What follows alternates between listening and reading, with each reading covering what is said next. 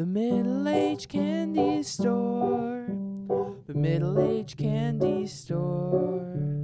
Have a good time, try lemon and lime at the middle-aged candy store. The candy is sweet, it's true, though it may seem bitter to you. Wave back at the years, the trials and the tears, the cigarettes and beers, the faces you love, the things you're sorry for. Come in for a spell, there's caramel at the middle-aged candy store.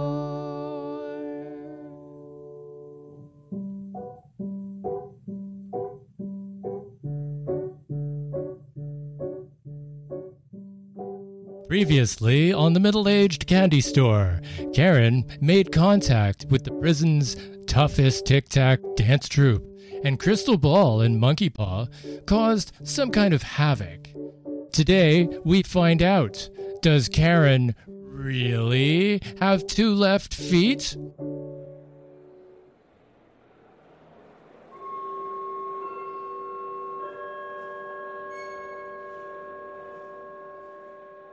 Ladies and ladies, tonight's floor prison show rehearsal is scheduled for tonight, featuring the Tic Tac Dance Troupe, and now featuring former candy store manager Karen.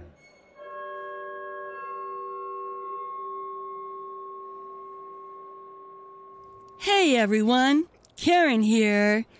You know me from such middle-aged candy stores as, well, Middle-Aged Candy Store. But today, you know me as prisoner number 5. And now I'm incarcerated for reasons that will come out through the process, okay? And I'm passing my time by joining an awesome dance crew.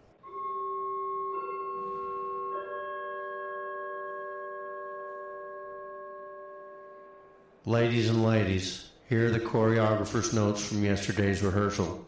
What? They deliver those for everyone to hear? I don't know. All is well. Karen, please pick up the courtesy phone in your cell and dial 579 for a detailed breakdown of your dance issues. Your many, many dance issues.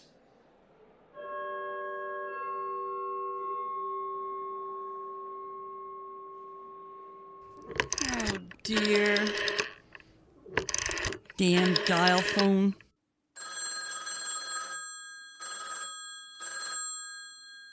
Hello? Hi there. Karen, calling in for my notes. Oh, God. I just can't do this right now. Aw, it's okay.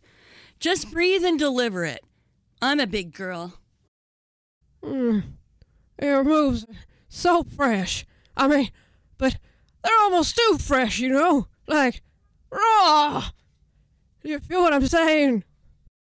I'm not sure what Hang on. Guard, open the door, please. Okay. Huh? Yeah. My cell's beside yours. Can you show me that move again? The one where you go 1, 2, 1, 2, 6, 5, and then turn, skip it, flip it, trip it, and then double back. It's like the angelic steps of a newborn foal during its infant dance on the frost-bitten prairie at dawn.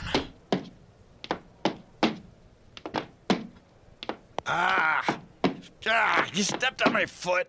That's it, candy wench. 24 hours in the donut hole for you. Oof! Again? All right, folks. While they're dragging me off, listen to this.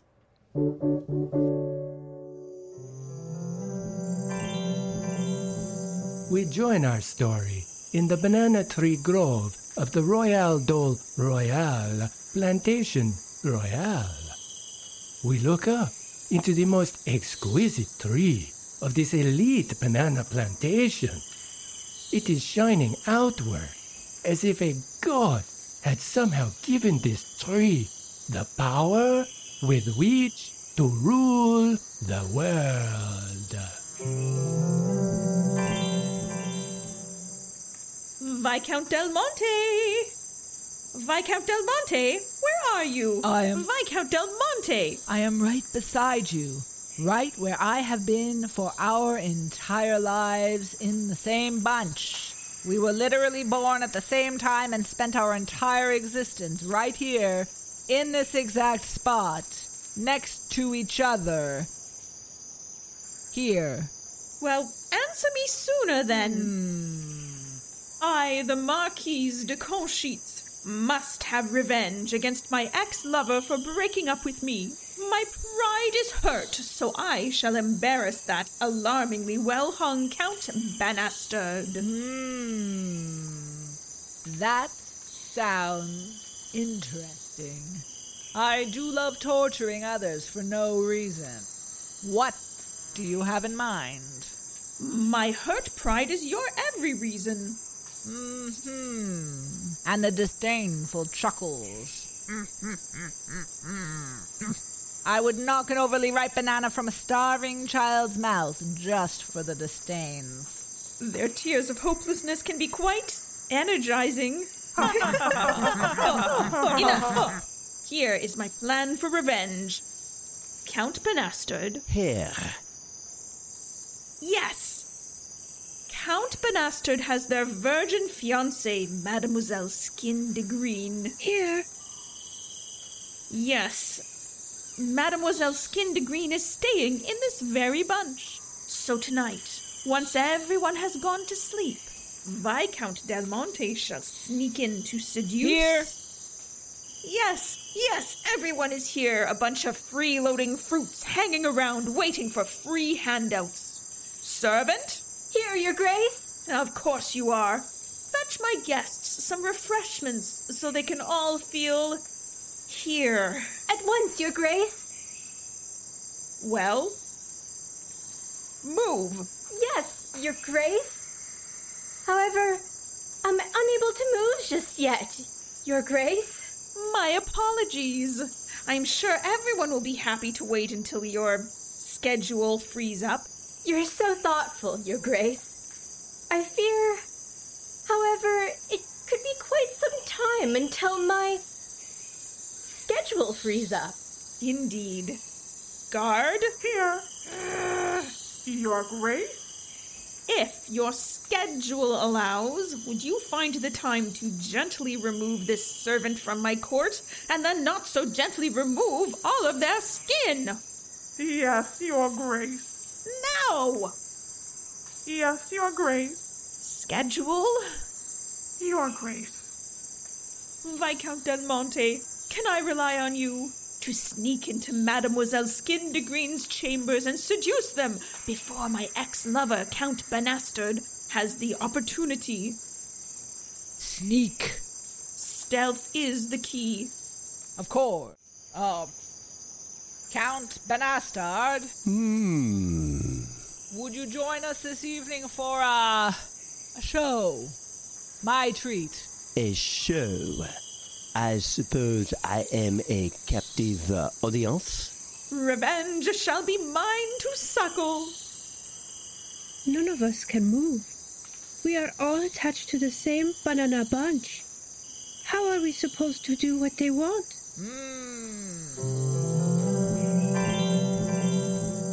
And now, as we leave this glorious realm, we are reminded that evil plans are indeed best planned in secret.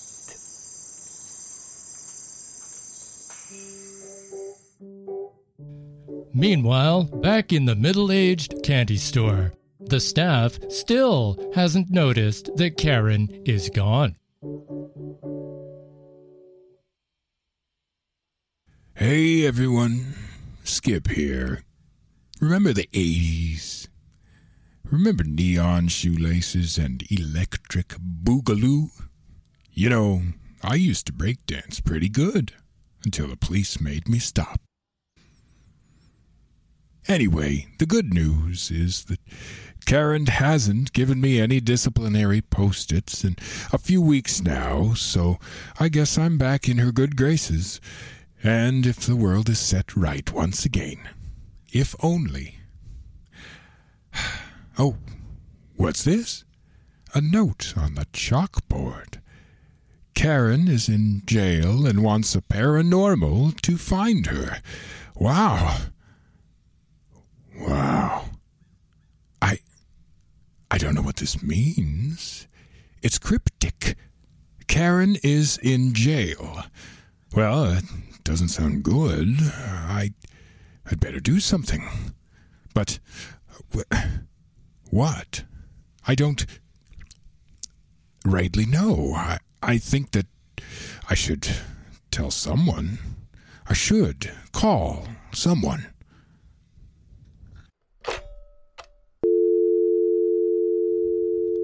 Ugh. Infernal noises destroy the slumber of the Baron. Baron? You sleep inside the phone? Yes, and perhaps this is the only remaining use for a landline. A sweet bed for a restless ghoul. However, but nonetheless... Well, I have to phone somebody urgently. Karen is in jail, and so... Oh, I see. You have read the inscription on the board and are attempting to execute some altruism. Oh, such a sweet shame. Shame. But nonetheless, let me correct the instruction, my doddering companion. It should read, Karen is not in jail and does not need a paranormal. Hee hee. Ah, okay. I see now. Looks like everything is okay then. I'll go back into the storeroom and work on some chores then. And the rest of us can listen to these.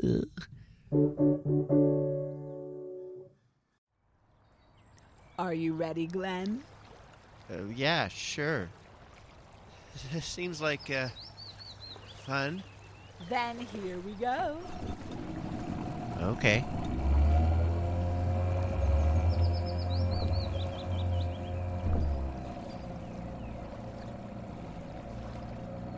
Well, here we are, Glenn, here we are. Two lovers adrift on a lake, riding in a pair of swans. Or at least, small boats contrived to look like swans. Right. They're nice. Nice, Glenn? Or a metaphor? Metaphor? Not important. But what is important is that the theme today, Glenn, will be duality, the state of having two opposite elements ostensibly together. Okay, is that why we're in separate boats, Meg? Exactly, Glenn, exactly. You, in the white swan, the symbol of grace, purity, and beauty, quietly enjoying the beauty of a serene lake, unawares and unprepared for the black swan, Glenn.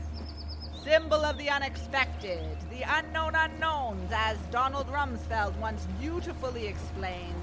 The gotchas of life. The ha-cha-cha-cha. What's that noise?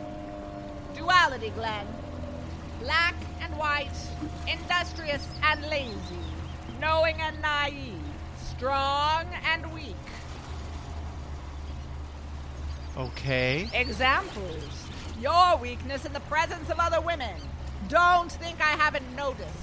The obsessive need to flirt and philander when the cat is in the kitchen, Glenn. Well, I haven't... Such as with my identical cousin Maddie. Remember her, Glenn? Yes.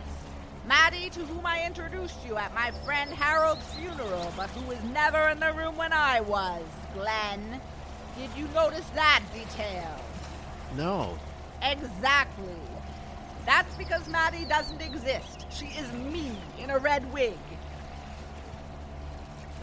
That's really weird. Not as such. I was testing you, Glenn. Okay. And the test was failed, Glenn. Utterly failed. One might say felt. Ha ha ha. Felt. A test of fealty. Felt and felt. Broken on the rocks like the eggs of a poor clumsy swan. I failed. And another weakness, Glenn. Another example. Your sense of direction. For when I said I would like to rent some time in the swan boats on Lake Ontario, you did not notice that. Driving my car, I did not turn left off Lundy's Lane to Lake Ontario, but instead right to Lake Erie. No, I didn't notice that. And so, the sweet blue embrace of Lake Ontario gives up her sovereignty to the erstwhile lovers and surrenders their custody instead to the Lady Justice of the Great Lakes, a.k.a. Lady Erie, the graceful but fair judge, and her gavel, Niagara Falls.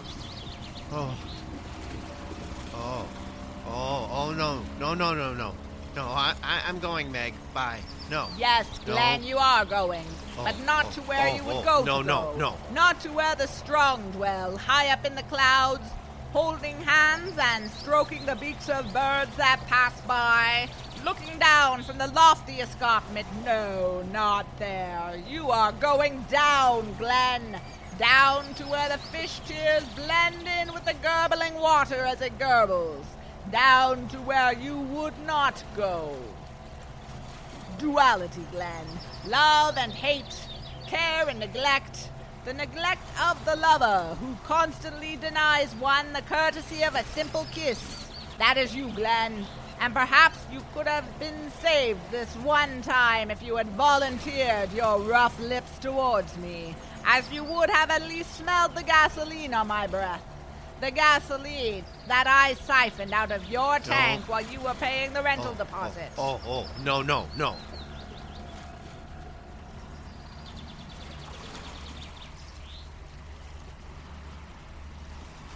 And now, Glenn, as we say our goodbyes, I will see you out with William Butler Yeats, The Wild Swans at Cool, in which Yeats explores the frailty of our wanderings on this very earth.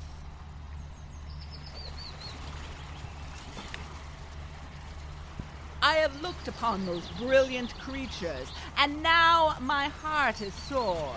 All's changed since I, hearing a twilight the first time on this shore, the bell beat of their wings above my head, trod with a lighter tread. Unwearied still, lover by lover, they paddled in the cold. Companionable streams or climb the air, their hearts have not grown old.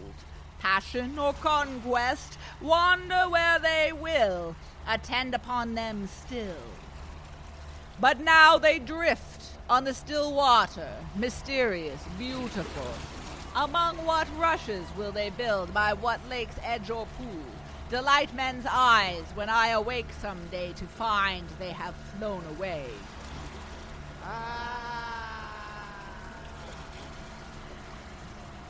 To find they have flown away. That's her. You are under the arrest for the murder of Harold Thimble. Anything you say may be used against you in a court of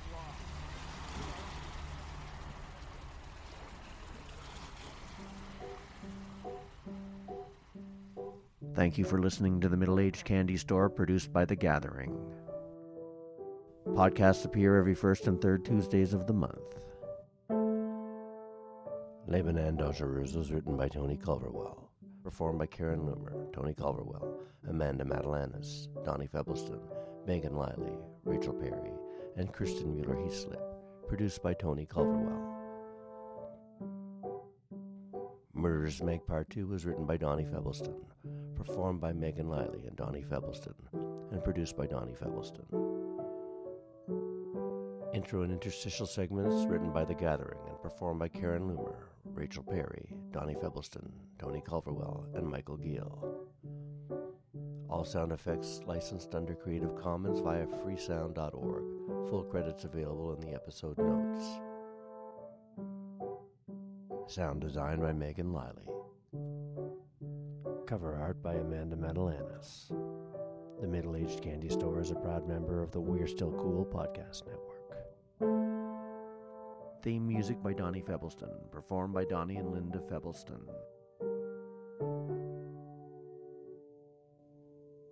Come in for a spell, there's chaos.